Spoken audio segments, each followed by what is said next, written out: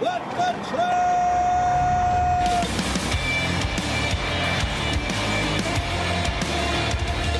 You are listening to What the Truck. Are you ready to truck it? It's time for your Nooner with Dooner on this Friday. Hello, everybody. I'm Dooner.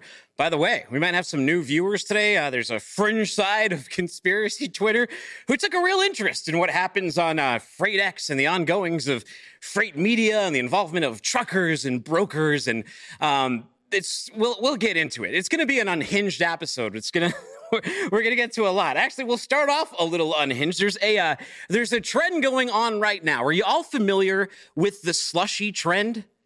It's sweeping the nation on TikTok. Right here, we got Big Rig Barbie here. According to random TikTokers, by the way, this all started because teens were kicked off Facebook Marketplace. But I'm not entirely sure if that's where it began. But nevertheless, it's taken off. There's a lot of debate amongst TikTokers trying to explain where this came from. Do you watch here, for you audio listeners, Big Rig Barbie, she goes into Quickie Mart or whatever. She gets a slushie. She walks out. She throws it at another truck. Now, I want you to notice something here. There's obviously a cameraman following her. So I'm going to say this video is probably staged, right? She's definitely staged. Like most TikTok pranks, you out there realize the professionals all stage this stuff. That guy in the car was probably driving a Lexus. He was probably the passenger. He probably took off. But don't copy it. Don't think that she's showing out a stranger. And look at this lady right here. This is a Crunchy. She took a slushie. She chucked it at her horse. Now she's riding it backwards like they're friends. I hope he bucks her off. Throwing it at your horse. Now they're encouraging animal abuse through this slushy trend. And now watch this. It's gotten so big. You've got like an entire detention class of Utes coming out here, going over to the 7-Eleven, taking over the Walmart parking lot. They walk inside the store. Every single one of them a slushie. Every single one a hoodie too. Get that Michigan jersey too. You think he's a clout chaser, the Michigan hoodie guy? Or you think he's always been a fan? Maybe he's going there for college. And now they're just going to throw the slushies at each other. You guys into this? You like this trend? A lot of you have had something to say. Mike said, I don't get it. I'm sure I need it explained to me. If I was a dude pumping gas, I'd think I'd file assault charges. He's referencing the Big Rig Barbie. Capri DM says, sadly, I know someone who would do something like this stupid S. No, not me. My question is, it was premeditated because the camera person knew what she'd do, filmed. Yes, 100%. I think most of these, almost all of these are premeditated. That's what the pros do. But if pro, don't copy them and go throw a slushie at someone else. Adam Wingfield said, I hope her check engine light comes on and it traces back to the turbo going out. Tom Quinn said, brilliant. That'll help the industry image for sure. Mitchell Mankiewicz, she didn't use 3 points of contact getting out of the truck. He's a safety guy. He's always concerned about that. And the Everclear boy said, have we sadly gotten to the point with this kind of stupidity that it's a trend? It would be better if they just bought a stranger a cup of coffee and wished them a good day. Kind of should be a trend, not this kind of dumb S. I don't know. What do y'all think? You're going to start throwing a slushie at your truck, someone else's, maybe your horse, maybe your dog, maybe your mother, maybe your friend, maybe your freight caster? Well, don't. It's not good. By the way, I usually don't cover executive moves on here, but I know James Reed. I'm familiar with Kodiak. I'm familiar with Walmart. And this is pretty big news if you think about it. James Reed came from USA Truck. He was over at Kodiak. Now, he, according to Fernando Cortez, who's a senior vice president of transportation at Walmart, he posted this on LinkedIn. He said, exciting news to share today. We're welcoming James Reed to our transportation leadership team as our new vice president of transportation development. A proven leader in the transportation industry, James brings with him a wealth of expertise, innovative ideas, and a passion for excellence. Welcome, James. We are thrilled to have you at Walmart. Now, James answered back, too. He posted about this on LinkedIn, and this is really interesting. Do you think Kodiak autonomous trucks will be coming to Walmart based on this partnership? Well, let's take a listen to what James says. He says, I'm excited to share an exciting career update with my LinkedIn network friends and colleagues. I will soon be joining Walmart as Vice President of Transportation Development. I'll be starting early in February, and I'm excited for what that role will bring. As for Kodiak, in addition to continuing in my role on Kodiak's board of directors, I'll also continue as a strategic advisor. I'll be launching and chairing a new Kodiak Industry Advisory Council. The council will bring trucking leadership together to ensure Kodiak's solution solves its customers' biggest pain points. Serving these roles, I will continue to provide strategic and operational guidance derived from my experience in the trucking industry and evangelizing Kodiak's transformational, life-saving technology in the broader transportation logistics industry. I'm excited to remain closely involved in Kodiak's growth. Sounds to me, Kodiak Walmart partnership incoming. What do y'all think? Let me know in the comments. You like it? You hate it? You excited for James? On a personal level, knowing him, I'm excited for him. But I know y'all don't love autonomous trucks either. Either way, I kind of think Walmart might be looking in that direction with this hiring, but so are a lot of carriers. Hey, on episode 674 of What the Truck, I'm talking to Revoy founder Ian Russ about their new device that instantly turns any diesel truck into a hybrid. This thing's super neat. Have you seen it? It hooks up to the fifth wheel. It's like this big battery box. I mean, he'll describe it better. He's up here in about 30 seconds. We'll talk to him all about it, but it's really, really neat. We got some video on it. He'll tell us what it does. They just put out a press release. It might be ready for prime time. Maybe you can start purchasing them. I'm not sure. We're here to learn. Fresh off his appearance on Tucker Carlson show, my trucker friend Gord McGill stops by to talk about how he got that opportunity. He's going to talk about the Canadian trucking protest where the allegations against these truckers were thrown out in court. And also on Twitter, there are people on there who think Gord is not even a real person. They think he's a supply chain crisis actor or something that Tucker had just like found off the street and brought on. It's caused this big battle on Twitter. So we're going to bring Gord on. He's going to prove that he is real to all of you, and we'll find out how he got the opportunity. And of course, we'll bring it back to message. What's going on in Canada, which was the important thing before this got diverted by weird conspiracy theorists on Twitter. Conduit's co-founder Conrad Lilliness is here. He's talking about building a dock tech company hell-bent on driving warehouse efficiency. Mac Logistics Rob List talks rail intermodal Loyola's supply chain program and the power of playing Scrabble. But right now, Ian Rust, founder and CEO over at Revoy, is sitting right with us. And I like the room. It's very kind of rustic, Ian. Thank you. Thank you. I've been told it looks like a coffee shop. So if you want a cappuccino, I'd be happy to make one for you. I dig it. Where are you? Are you over in California? Because I looked in your background. You've walked some of the same streets as me. You went to MIT. I did. Yeah. So I studied robotics at MIT. Nice. What was your favorite spot in Cambridge or Boston when you were out there? Oh, I love the Asgard. Did you ever go there? What is it? Wings on Wednesdays? Or Thursdays? I can't remember. No, I haven't been there, but I'll check it out next time I'm in the neighborhood. I hope it didn't shut down. Yeah, you should. A few of those MIT shut down. Yeah. Miracle of Science maybe is still there. We'll see. Well, you have a very interesting background. Came from MIT. You spent some time with Cruise, right? You spent on the autonomous car side. Tell us a little bit about your background. Then we'll jump into sort of this Revoy story. Yeah, absolutely.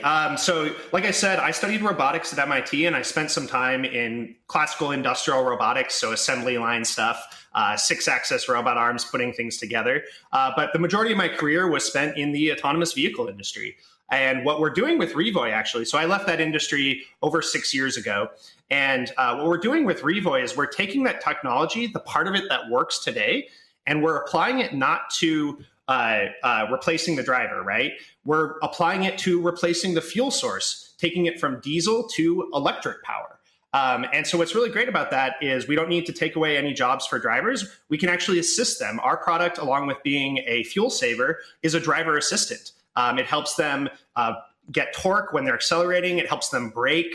We can help the truck stop a lot sooner, which will definitely prevent accidents. And most importantly, we can really boost MPG, more than doubling right now. And obviously that has huge emissions implications. Well, I like what you're saying, and you're making a solution for a problem that a lot of people have as they try to transition. But before we even jump into that, I'm curious, why the jump from AV to EV? They're both interesting spaces. A lot of times they get intertwined. People think of them the same. They're completely sort of different industries developing on different development curves. But what was your reason for starting this company and going in the EV direction? Absolutely. So it came from two things. One, it's my experience in the autonomous vehicle industry and all the challenges that's entailed. It's a huge technical lift. It's a very difficult problem. Drivers do a lot. They are very, very good at their jobs, and replacing that with software is quite difficult. The other part of it is when we look at the per mile cost of trucking, as you well know, the two big ones are driver wages and fuel, right? And what's really cool is that what I realized is we can use that autonomous vehicle technology, like I said, that's been pointed at the driver, and we can point it at the fuel source. And that's really why I decided to build the product, is really to drive savings for fleets and also help them hit their decarbonization goals. We know that's been particularly difficult with the way electrification has been happening pre-Revoy in the industry. You know, I just saw someone post on Twitter yesterday. They posted a picture, and it was I think it was one of your units, and they were like, "Whoa, just saw this crazy thing over at the truck stop." Guys, roll the tape right here so people can see it and then get an idea of what this thing is. But it's a big pack on wheels that, as you can see right there, it connects to your fifth wheel and it connects to the trailer. Tell us all about this thing. Yeah, so it's really cool in the fact that it actually doubles as a yard dog. So we do all the trailer moves for our customers, and this is something our drivers that are currently using the vehicle right now on live loads really love about it, is that they don't have to get out and crank the landing gear up and down. They don't have to go and back into that spot and hunt for the spot and go hunt for their new trailer and pull it out.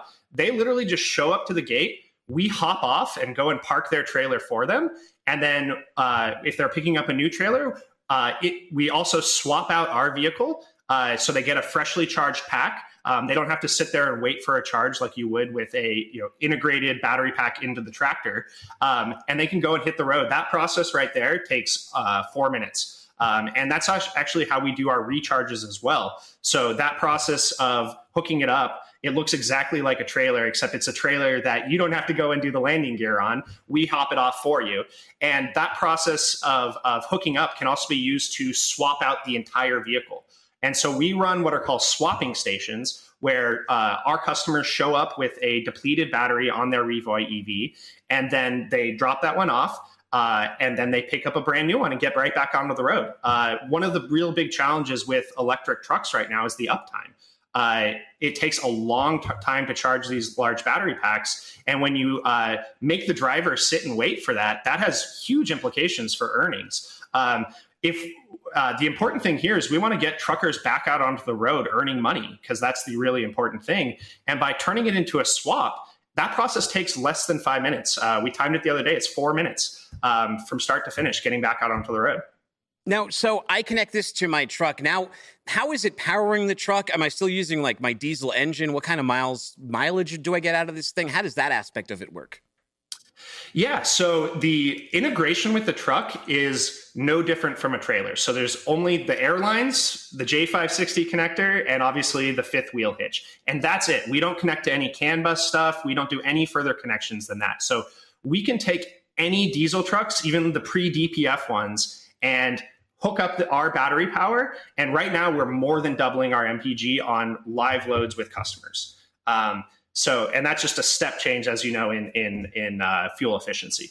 Now, what does this do? Because there's such a quest, like there was maybe a misguided quest for zero emissions vehicles in this space. It's still a big challenge with the battery packs, with weight and everything factoring in. What is sort of like is this like carb compliant? What is the emission load on this? How does this help me? Yeah, so the big thing is that it is all about actually fuel savings. So the important thing we think we need to make happen for electrification to work for the industry is to not make it cost more.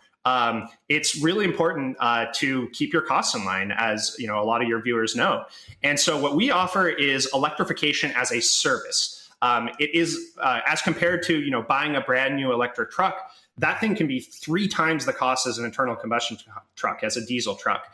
And then you have to go and figure out your charging. And if you don't source your electricity well, it actually ends up being more expensive to charge than it is to refuel a diesel vehicle. And so what we provide for our customers is a really, really easy transition that isn't more expensive. It's actually less expensive. And that's how we think we can drive adoption of electric vehicles in the industry, is regardless of what it is, it should be something that benefits the industry beyond just pushing pure electric vehicles onto them. It's a soft transition. Diesel has done a wonderful job for the industry for a very, very long time, and we don't think it's going to go anywhere. What we think we can do, though, is make the emissions impact of that diesel less. Like I said, more than doubling the MPG, which more than halves the emissions on that vehicle. And in doing so, we don't make them have to worry about range. If, for example, our battery pack depletes before a stop, it actually can just be towed as dead weight. There's no implications on having this.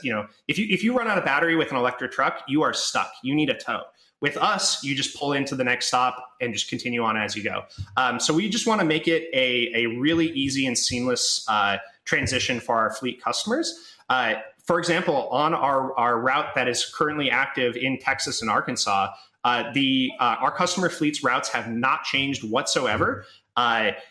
much has been said also about the battery weight tax in terms of weight on these vehicles on full electric semis. For us, we actually take a very different tactic in that regard, in that we accept the fact that battery packs are heavy. That is something that is just a hard constraint right now. We need to have major breakthroughs in battery technology for that full electrification solution to work. But what we can do is, by making this flexible solution, if, for example, a overall GVW can't support that battery weight tax, well, we just wave it on. We say, hey, go about your day. We're not going to get in your way. Just go for it.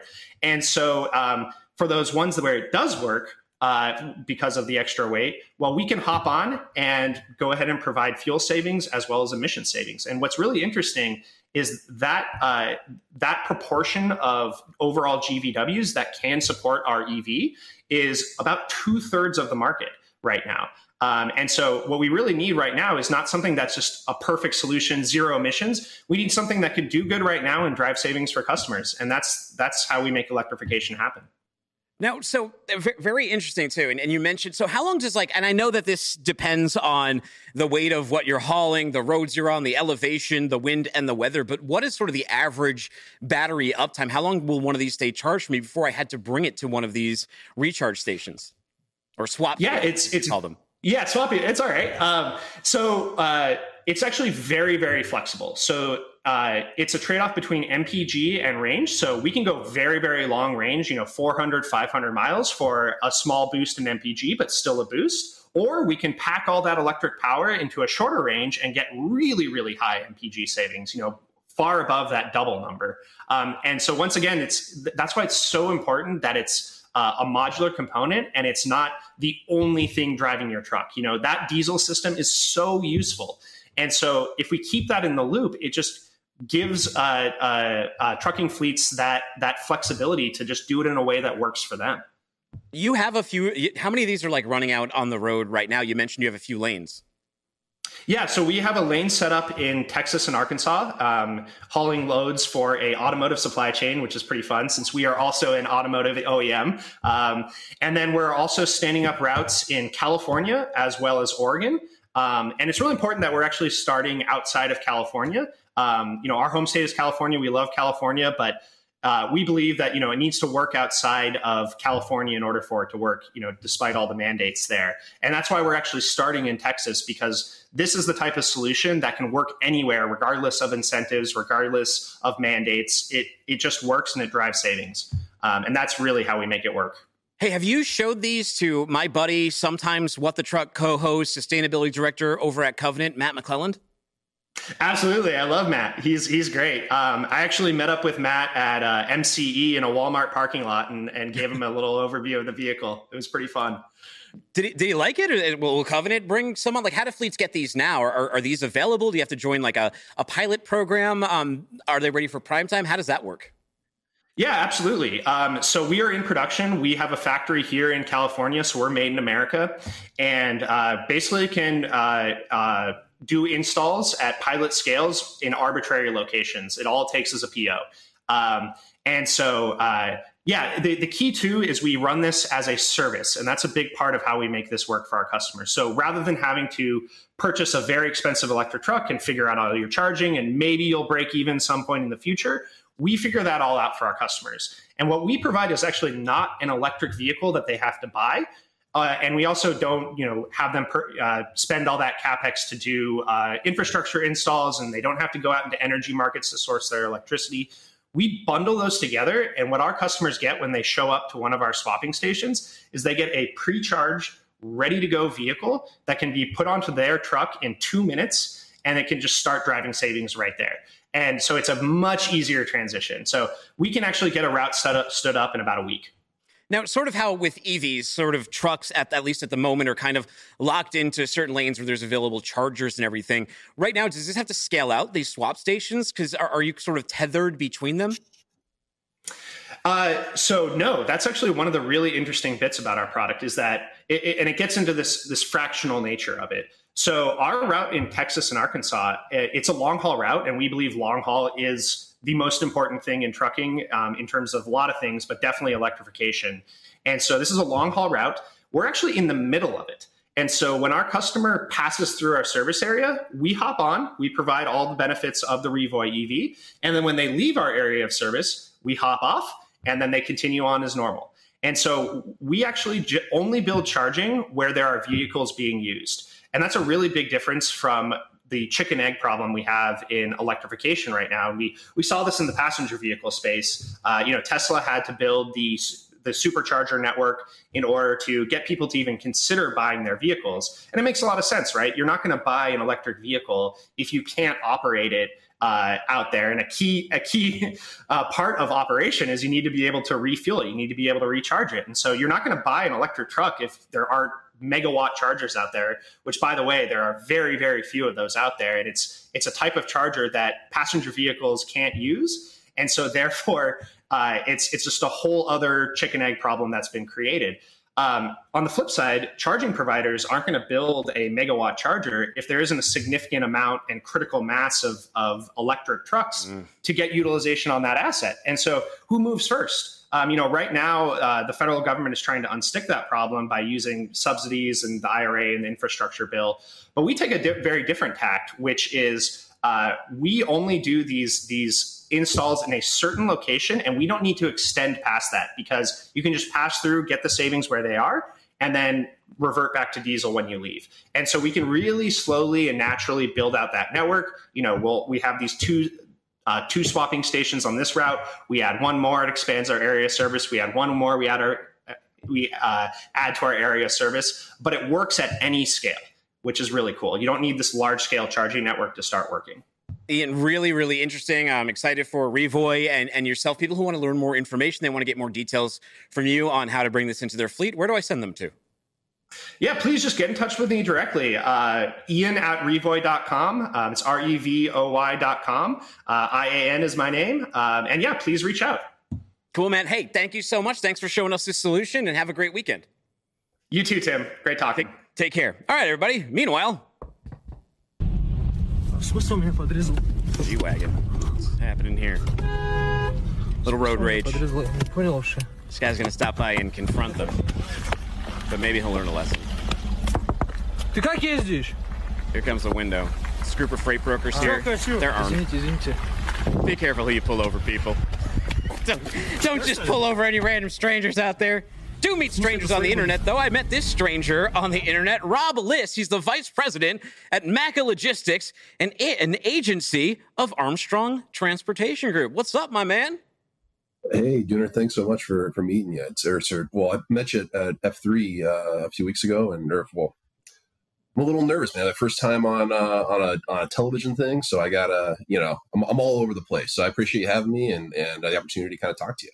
Well, we'll keep you as contained as we can. By the way, love the vest. You're wearing your classic standard issue vest. I've seen it in many photographs. I've seen it in person, and it looks just as good on TV, Rob. Thanks. It's the, I don't know, the old MTV show with that mystery guy, where it's the peacock thing, where it's sort of like, hey, you see somebody at a conference, whatever it is, it's like, who's the guy in the vest? So it's kind of a way to kind of stand out without being hopefully not too obnoxious about it. So yeah, I go obnoxious to stand out, but either way, I mean, it's just marketing. You need people to see and understand who you are. So let's start there. Who and what is Maca Logistics?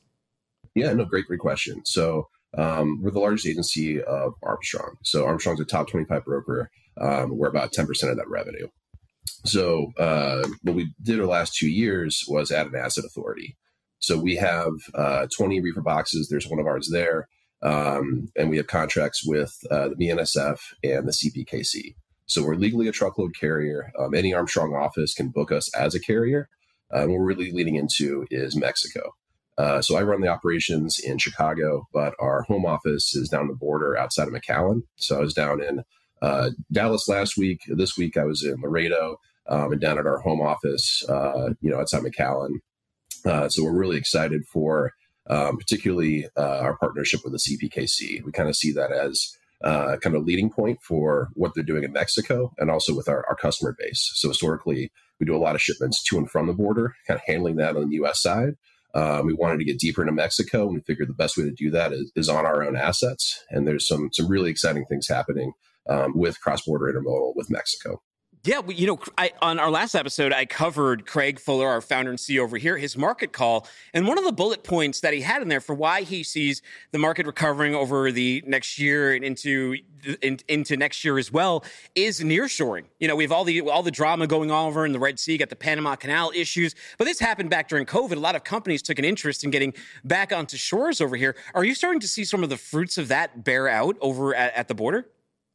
It's just tip of the iceberg. So it's really, really just starting in terms of, if you want to move your factory in there, that's a 2-3 year process just to get your factory stood up. So there's been a lot of growth last 3 years. If you drive down to Laredo, Craig shared a tweet that I had when I drove down on Monday. And I was just, so many trucks backed up. And it's something where you just kind of see that growth, where it's Laredo and really Dallas is going to be the future of it. Laredo is already the biggest port in the U.S. It's overtaken Long Beach. So it's really just starting in terms of companies that want to move more and more production to Mexico. That's still in the pipeline. And there's already tons and tons of business that's flowing through. And it's only going to continue to accelerate, which I think is a great thing for everybody. Friendlier, more prosperous neighbors are great things to have. And we're really excited for kind of what that means, not just, for us, but for everyone in North America. It's a great trend to see that continue. When I watch you online, we follow each other. I've seen you clap back at a few people who try to talk down at rail or they don't like rail. Let's build rail up a little bit. What's good in rail right now, especially for shippers looking towards that option? Yeah, absolutely. So there's, the big thing is sustainability. So you look at, if you really want to have a sustainable supply chain, I was really impressed listening to Ian and his electrification thing, but he was talking, the biggest constraint is the infrastructure behind it. You got to have your charging station here, your charging station there. How do you build that out? Railroads have been around for, the establishment of railroads are contemporaneous with George Washington. So over here, we're building, a whole new system of government. In England, they're like, hey, let's, put some exploding box on wheels and carry some stuff. And 100 years later, you've got the Transcontinental Railroad kind of connecting this country. So all of the cities that are built up, all the infrastructure in this country, in North America, is built around railroads. So far more efficient, steel wheel on a steel track, far more efficient than rubber on asphalt. The diesel usage, far more efficient. CPKC has hydrogen locomotives that they've been piloting out. So there's tons of energy savings. So if you're a company that's made some kind of ESG commitment, something like that, rail has to be part of your strategy. That's the only way to do it right now. You don't need to wait for new technology. You don't need to wait for something to get developed. That's an immediate deployment, really low hanging fruit. So that's a big portion that I think goes underrepresented. The second is you kind of look at certain areas where rail makes a lot of sense. California long haul moves are always going to make sense. Coast to coast is going to be cheaper, just as fast, really efficient. With Mexico and Canada, in terms of infrastructure investments, the Canadian Pacific Railroad's spent $125 million to build a second bridge on Laredo. I saw the construction of it. It's going to be open by the end of the year. I was able to walk the current bridge, get on a train earlier this week, which was awesome. But the really advantage part there is that it's the perfect mixture of public-private investment. So the railroad owns the bridge, the road spends the money. There's not there's no taxpayer money that's going to it. It's this new capacity that's coming in. They cross on average 25 trains a day. So they're sending one northbound. They wait a few minutes. There's one waiting on the southbound end that covers the other way. But the Border Patrol is right there. So everything that they can do to be easy to work with Customs and Border Patrol, they already do it. So they've built a building for them there on site at the bridge. They have that there. They owned it. They gave it to CBP for like $1 or something like that.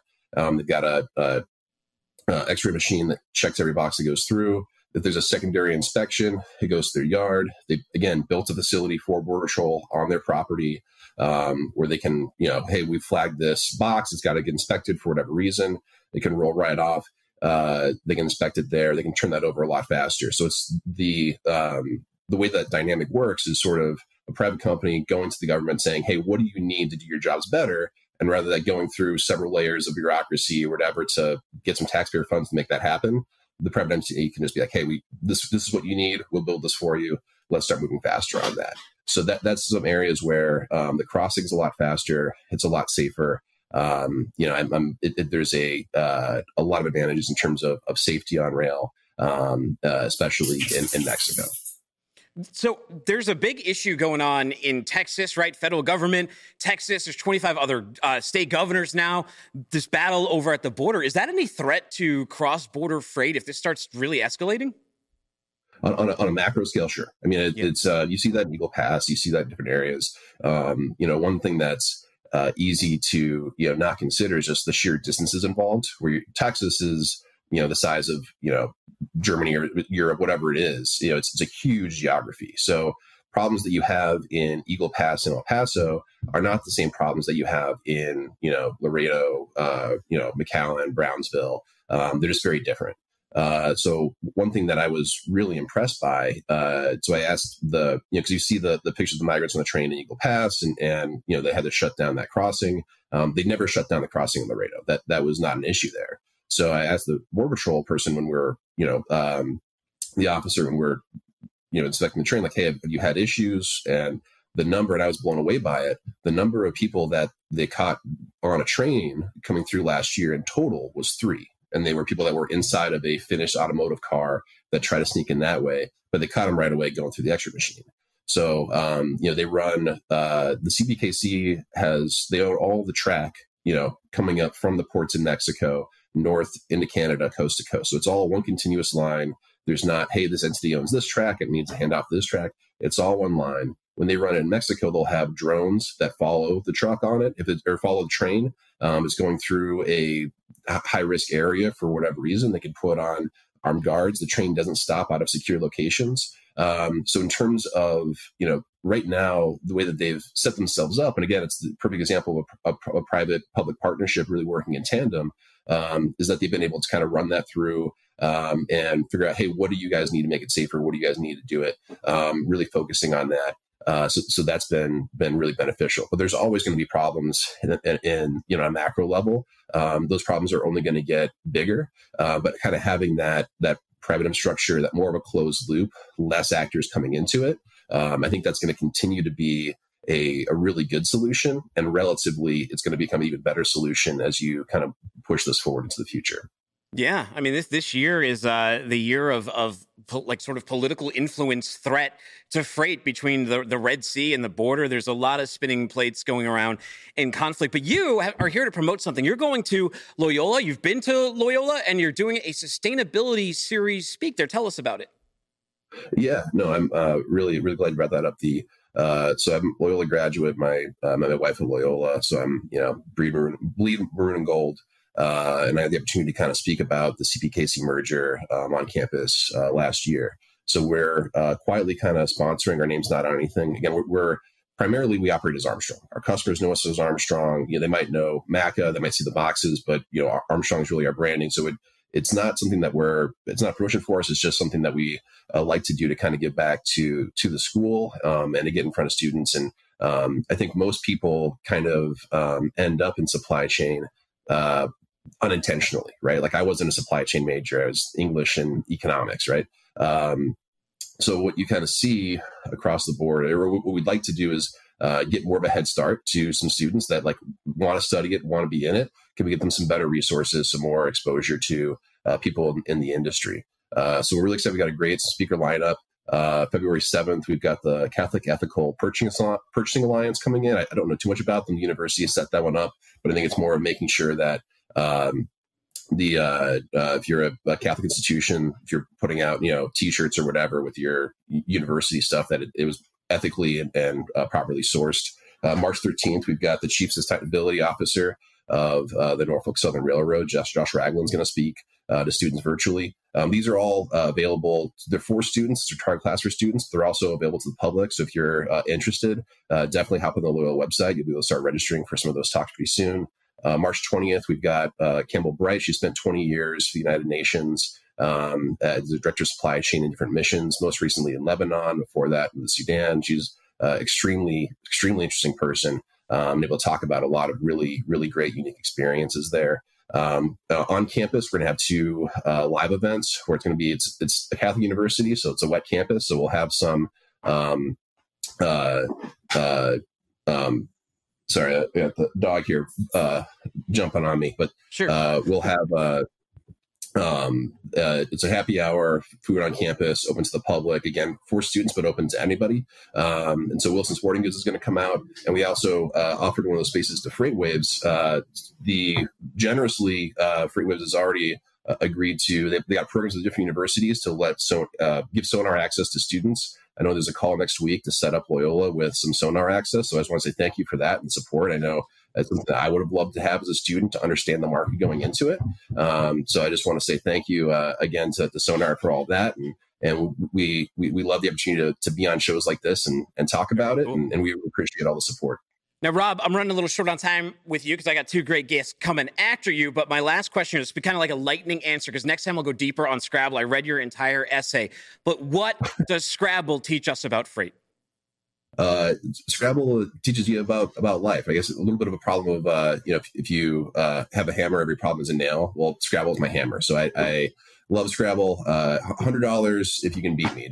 If you lose, it doesn't cost you anything, but you see me at a freight conference or anywhere else, or just generally want to challenge me, you can beat me $100. Cause if you can beat me in Scrabble, we're probably gonna be really good friends. This will be our next appearance. We'll have you on. I'll take you on in Scrabble. That'll just be the whole show. Sounds good.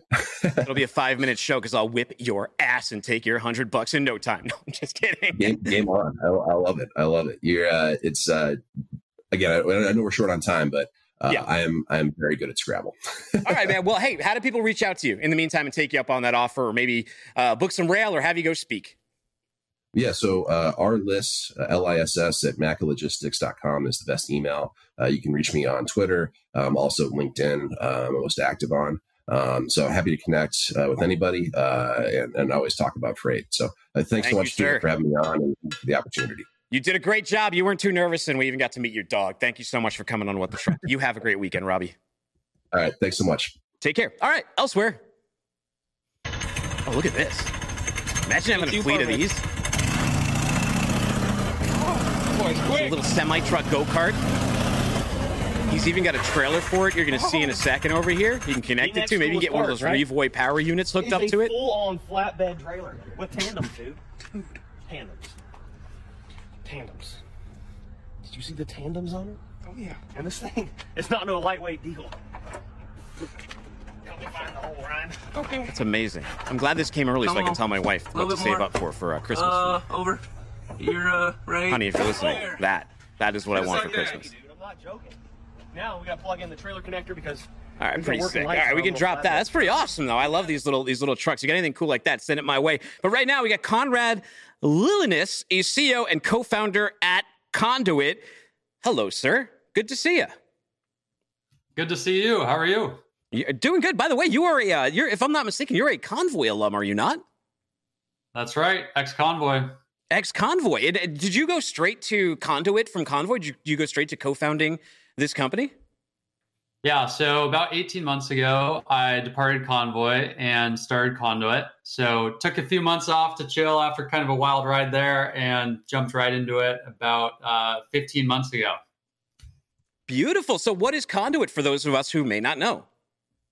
Sure. Conduit makes software for warehouses to gain efficiency, visibility, and ultimately stay better in control from the gate to the yard to the dock. So our software is used for warehouse docks, in the yard, and at the gate. And what makes us special is threefold. First, compared to a lot of other solutions out there, we're incredibly easy to get started with. We had a customer on the phone last week ask us, why does an iPhone not come with a user manual? And it's the same set of design principles for Conduit. It's incredibly intuitive, simple, yet still customizable for your operations. The other reason is we'll scale with you. So you can start with just doc scheduling or document management and then add on additional solutions with literally a click of a button. And we're ready to walk with you on your digitization journey as a warehouse.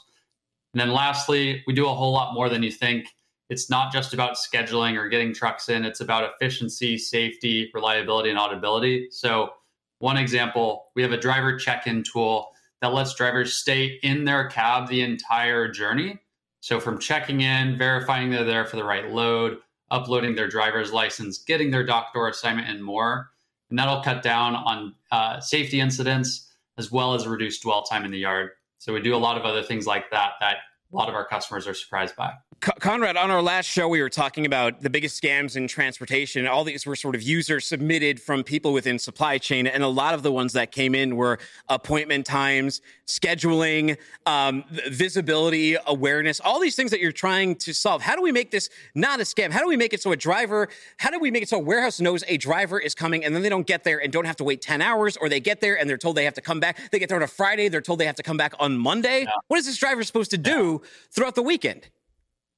It's a super good question. I loved that segment. It got me fired up for this show. So on Conduit, instead of showing up and having to wait 2 hours, 3 hours, not knowing what's coming, you can pre-enroll. You can check in for your appointment remotely and be put in a queue. So you don't have to wait at that yard, be, hoping someone's going to tell you what's coming. You can look at where you are in that queue, get a message right from the facility when you're ready. And long story short to your question, it's all about increasing visibility between parties and reducing these data silos that exist between the warehouse, the broker, and the carrier. Interesting. Now, how does this, we have recently started this year talking about right? The efficiency of warehouses in that new program. How does this new tech help with that and make you compliant?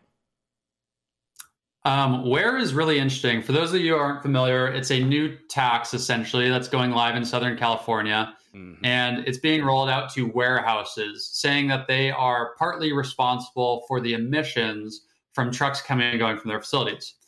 And warehouses are required to submit an annual report showing the number of truck trips, different classes of trucks, the different fuel types, diesel, clean energy, what have you, as well as the actions they are taking to reduce emissions against those trucks. So they kind of like cancel each other out. You're fined on one side, but you reduce the fine on the other side. Importantly, the first report for warehouses over 150,000 square feet is due January 31st of this year. So you have 5 days to get that first report in. Wow. And Conduit can help you in two ways. First, warehouses have to calculate truck trips on their own with all of the requirements for fuel type. If your shipping and receiving clerk or security guard are signing drivers in on pen and paper, we have a very easy to use digital solution for you that will also gather the data that you need to be where compliant. And then second, so that's on the calculating the trip side. On the other side is reducing your fuel emissions penalties. Conduit will help reduce the amount of dwell time and the emissions from that dwell time in your yard through our contactless check-in and checkout solution. And you can use that to reduce your penalties against your emissions. Wow. Conrad, what trend is going to drive 2024 in warehouses and warehouse tech? Oh, man. There's so many. I think, the things that excite me the most are things we can do to increase efficiency and reduce emissions. You go into some yards that have moved away from like a propane forklift, it might be old school for some folks, but the air quality that's in the warehouse and then the air quality outside of the warehouse with diesel trucks going to electric, it's creating a much safer, more efficient environment that everyone enjoys being in much more. Very, very cool. Now, Conrad, how do people reach out to you? How do they get Conduit in there? How do they get Ware compliant? And how do they make so drivers aren't sitting around getting frustrated and adding to the turnover in this industry? Yeah, love it. So please reach out, Conrad at helloconduit.com or go to helloconduit.com and reach out. Thank you so much for stopping by. You have an amazing weekend and good luck, Conduit. Thanks so much. Take care, sir. All right, I'm really excited for this talk. We're going to get into a lot of stuff, but first we have to find out if this gentleman is even real. There's been a controversy that has exploded on X. Roll the tape. Believe it or they cannot believe it.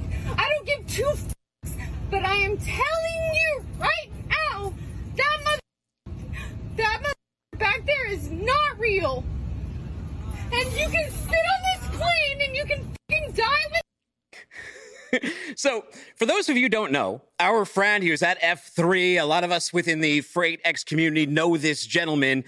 He was on Tucker Carlson, and It got good reaction from a lot of people. However, there were some conspiracy theorists who don't even think this gentleman is real. So let's bring him up right now. It's Gord McGill, trucker, writer, outside the box commentary from inside the cab, wearing a wonderful T-shirt, and he's wearing that nefarious hat, the Please Advise hat that gives away our cabal that is going on here, our supply chain crisis actor cabal that we're running. Right, Gord?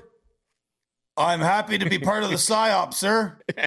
You are an owner PSY operator. I love to hear it. Now, you're real, Gord, right? Let's just verify you to put everything on that side to bed. Tell us a little bit about your background and why Polly and some of her followers are completely wrong about you. Oh, man. Well, for people that get hung up on details, they don't know how to use search engines very well. I've been writing on the trucking business online since 2017. In 2015, I was interviewed by Atlas Obscura, which is like a geography nerd website. And, I write at autonomoustruckers.substack.com, and I'm kind of all over the place. So I don't know how she missed that. Yeah, I don't know either. She put this tweet out.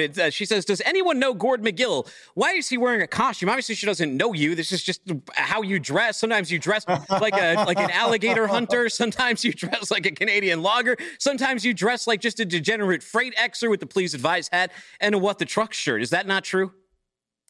I have a variety of outfits. Shouldn't we all? I would think we should. I imagine Polly's got more than one outfit herself. I think she's being a little bit unfair. She even says, it's really weird to me that a bunch of freight brokers have a whole ecosystem, including podcasts, magazine, merch, and Discord servers for doing online brigading under the code FreightX. Polly, FreightX, it used to be called Freight Twitter. Elon changed the name, so our PSYOP had to change the name. All proven today. Truckers, this is not good. Looks like tech bros are hoping to Uber you. Here's one of those magazines, Freight Bandit magazine that she's talking about here.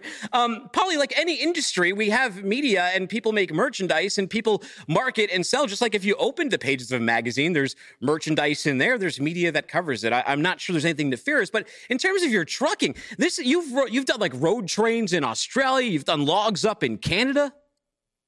I've lived a pretty charmed life behind the wheel and taken every advantage and opportunity I can to not let oceans get in the way. So yeah, I did a stint running road trains in Australia.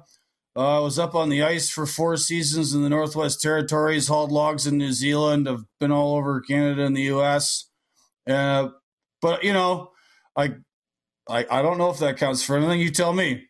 You know what's funny, too? Craig Fuller says FreightX has developed its own subculture Momentum that is now being accused of being an operation by the deep state, which is sort of funny because if Polly did a little more than like 2 seconds of research, and you can tell what she was doing, right? She was doing quick Googles and she was taking a bunch of stuff out of context and putting red circles around it. But if she actually looked at some of your writing and read it, and she looked at a lot of what people said, she would realize that most of us are kind of anti-deep state. We're sort of, we have our own conspiracy theories, right? We're not like some operative for the government over here. We're more of a community of relatively like-minded people.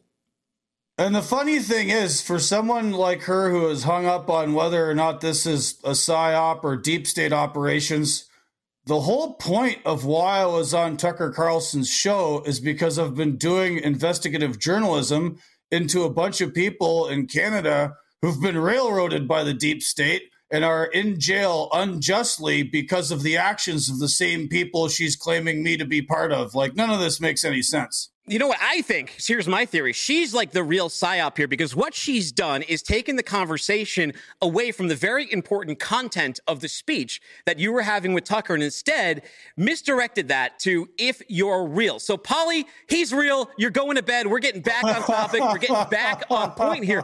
First of all, congratulations. Whether you like Tucker or not, it is a massive opportunity to go on his show. He has a big program. He reaches a lot of people, and you were on episode 68 of his show. It dropped on January 24th, just 2 days ago. How did this opportunity come together for you?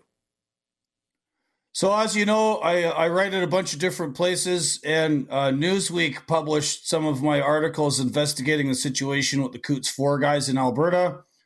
Tucker became made aware of that. His producers reached out to me kind of asking for intel and information about that situation because he was already going to Alberta to give a couple of speeches.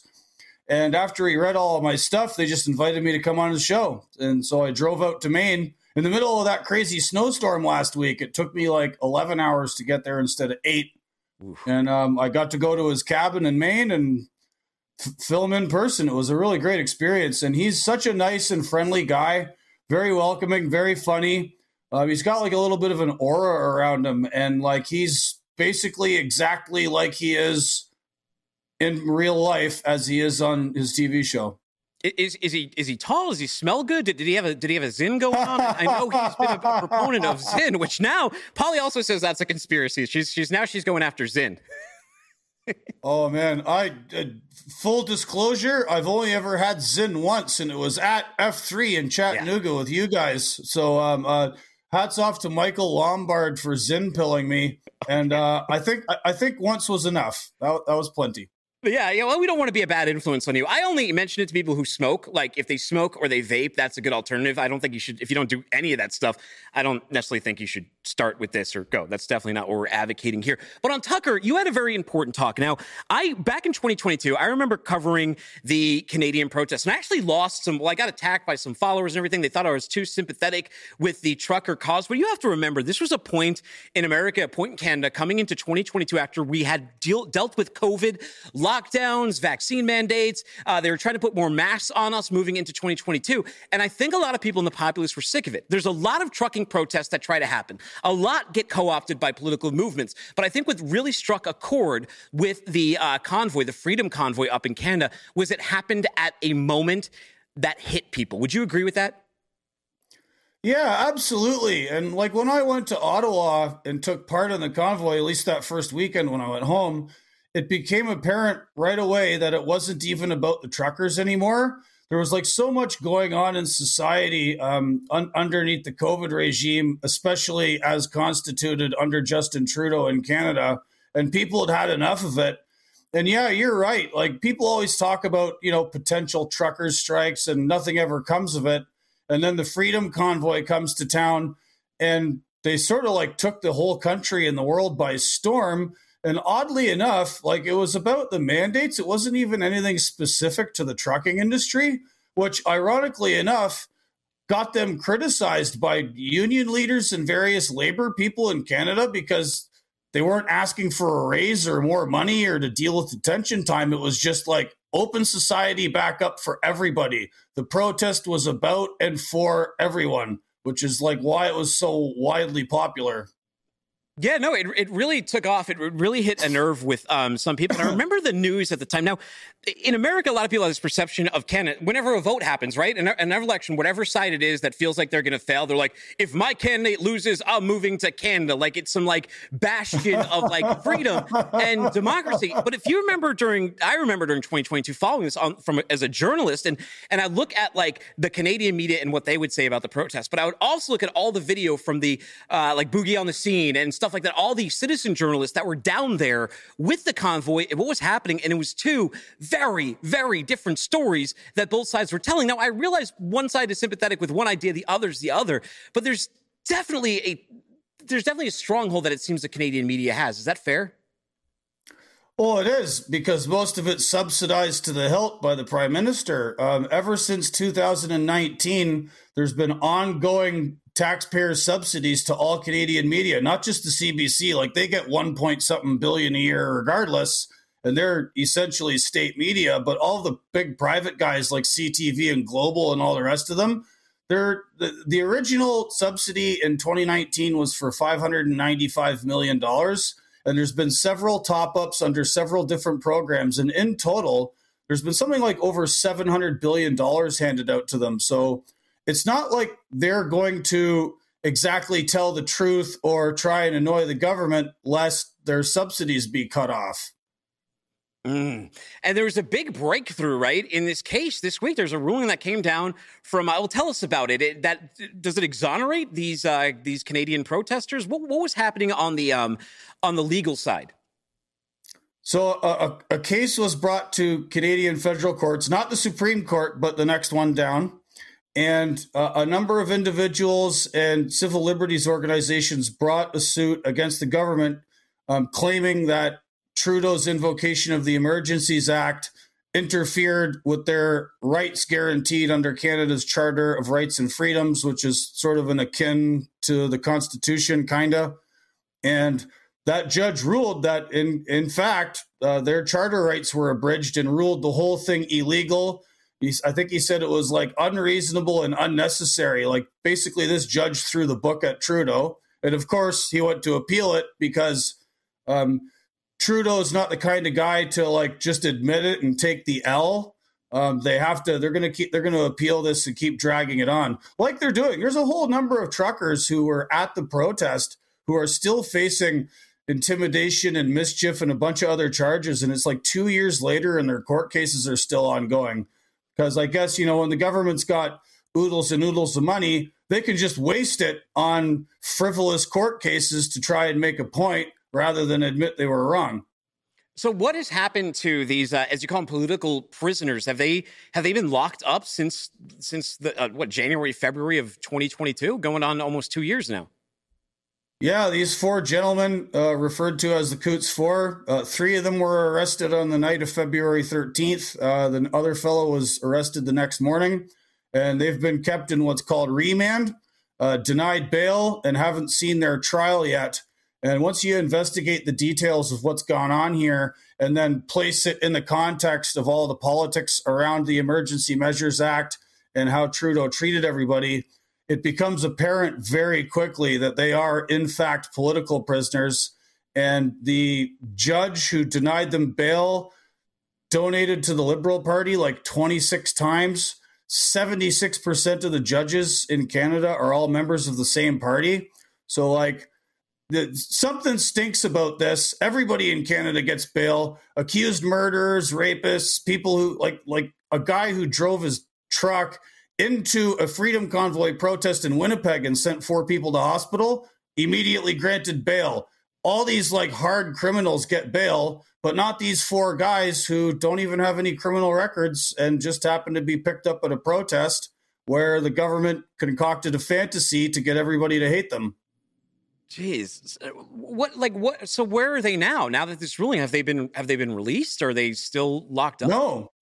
No, because a lot of people are thinking that this ruling is going to solve all of these problems, but it actually isn't, because a lot of the charges actually come from the criminal code, and it doesn't really matter that the Emergencies Act was invoked. Like, the charges still stand and they can still pursue it. It will make those cases on the part of the government less strong, but it doesn't mean they're going to be dismissed. Interesting. I think the big misstep here that I think the media made, and the media loves to call everything sort of far right, and they love to call us like a far right protest and say there's all these issues involved with it. But my counterpoint to that is this does not get that popular if you don't hit the middle. There's been a billion fringe trucker things that end up being, Trump or a political candidate's rally, and those don't go nowhere. But when it hits the national zeitgeist, or it hits 2 nations zeitgeist, Canada and the U.S., there's a lot more to it here. What is the vibe in Canada when they cover this? Is there any coverage at all? Are they totally slammed and demonized? Well, it depends, right? Because there's different media ecosystems, right? The mainstream media are repeating the same thing they've been repeating since the Freedom Convoy. And as I mentioned, they're subsidized and they're not going to bite the hand that feeds it. But everyone I talk to back home, regular people, support the convoy. And again, because it wasn't because they were truckers or they had any particular political position. It was a matter of people were sick and tired of the COVID regime and having Canada and Canadian society sort of cleaved in 2, right? So you talk to the average person and they get it. You talk to a media class person and, they are willing to believe the worst about it because they have to have an enemy, because that's just the way our media zeitgeist has got into everyone's heads. What can we learn from this? What can we learn from looking at what Canada is doing? Are they sort of a reflection of a future where the U.S. could go? Is getting very near to? I'm not sure, but don't be afraid to stand up and say the right thing and, speak from the heart. You might get attacked in the media. You might get attacked by the government like all these guys have. But at the end of the day, you have to speak truth to power, regardless if the people who determine what truth is are doing the work of power rather than truth. Yeah. Well said. A little cowbell for that. Definitely. Now, you cover a lot of driver issues, and you've talked a lot about autonomy. You have a Substack about it. What driver issues do you think are going to populate the mind sphere of drivers in 24? Obviously, the autonomous technology advancement of that stuff is going to be front and center. And I think we're starting to see a change with the retention issue. And kudos to your man, Craig Fuller, for his efforts in advancing that. And Rachel Premack, shout out Rachel Premack. Her last two modes newsletters have been fantastic. So I think we're going to see some movement on retention. And yes, as this technology rolls out in the next year, we're going to see a lot of discussion about autonomous trucks, their effects on labor, safety considerations for the road. We're going to probably see a lot of political fights about that. How do you feel about the tech in trucks? We covered the Volvo VNL the other day. That's not an EV, but it has a 24-volt system. It's got a lot of safety features on it, and it's future-proof to go autonomous in the future. Is there too much tech inside trucks for the daily driver? Oh, there's too much for me. The number one safety feature of any vehicle, be it a car, truck, or otherwise, is the driver. And if the driver is well trained and the driver is acting in a professional capacity, all the technology in the world can't help you if you put drooling morons behind the wheel. And we have a CDL mill complex which does just that. Yeah, well, I mean, the driver shortage gets talked about so much. In your opinion, is there a driver shortage? No. End of story. There is none. It's fake. Totally fake. That's the PSYOP. The PSYOP is the driver shortage narrative. That's what. Yes, sir. That's what we need to send Polly after. Yeah, Polly needs some priorities. Never mind a cracker. Yeah, no doubt.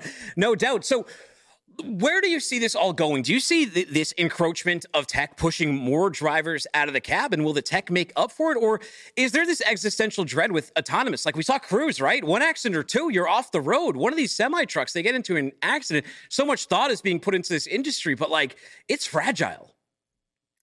It is, and this technology is emergent, and as with all new technologies, there's going to be a lot of bugs to work out of it. There's going to be a lot of political considerations, and there's going to be a lot of pushback from, I don't want to say maybe the market, but yeah, a lot of us don't like using it, you know, and a lot of people are finding out that the bugs aren't worth it, and that we would rather just have more of our own autonomy. And like, if you just trained people better, you would find that a lot of this expensive imposition onto us as drivers is unnecessary.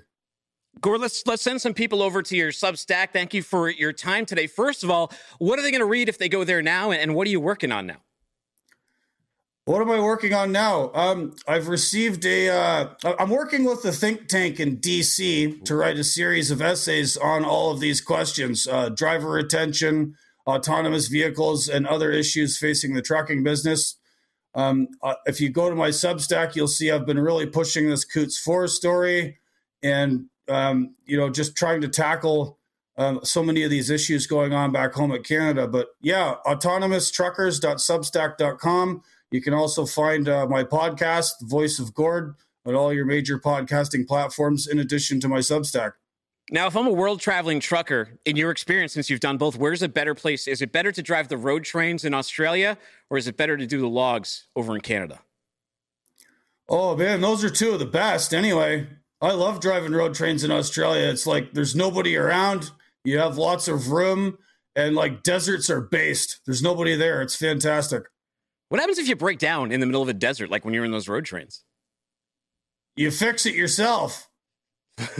You ever see anything out there? They say everything in Australia can kill you. You ever see like any like Tasmanian devils or anything come after you? The two-legged creatures which populate the city of Canberra are far more dangerous to your health than any of the other creatures you might find down there. Gord, I love it. I love it, man. Where can people find you? Where can they connect with you? Where can they find out you're real and get more information on the other side of issues that people don't always take?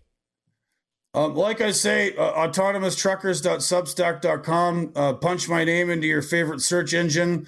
I contribute occasionally to Newsweek, Compact Magazine, The American Conservative, American Compass, which is a labor think tank. I'm sort of all over the place. So yeah, just search for my name, Magill. Are you back on our Twitter now, or should we keep that low? We'll see how long it lasts this time, eh? Yeah, we'll keep that a little. We won't promote that too much until you've got a few miles on your feet. You've got a few tweets out there. I don't want to get you shut down too quick. Gord, hey, I love you, man. Thanks for coming on the show. Thanks for repping the shirt, and thanks for repping the opinions that some people have out here. Good times. Have an awesome weekend. All of you out there, thank you for joining us on episode 674 of What the Truck. You can find me on Twitter at Timothy Dooner. That's DOONER. You can find this show on social media at FW What the Truck. You can find all of these episodes on demand on Freightways YouTube channels, an entire playlist, or you can look it up wherever you get your podcast. Spotify, Apple, Rip Stitcher, not there. Take care. Don't be a stranger.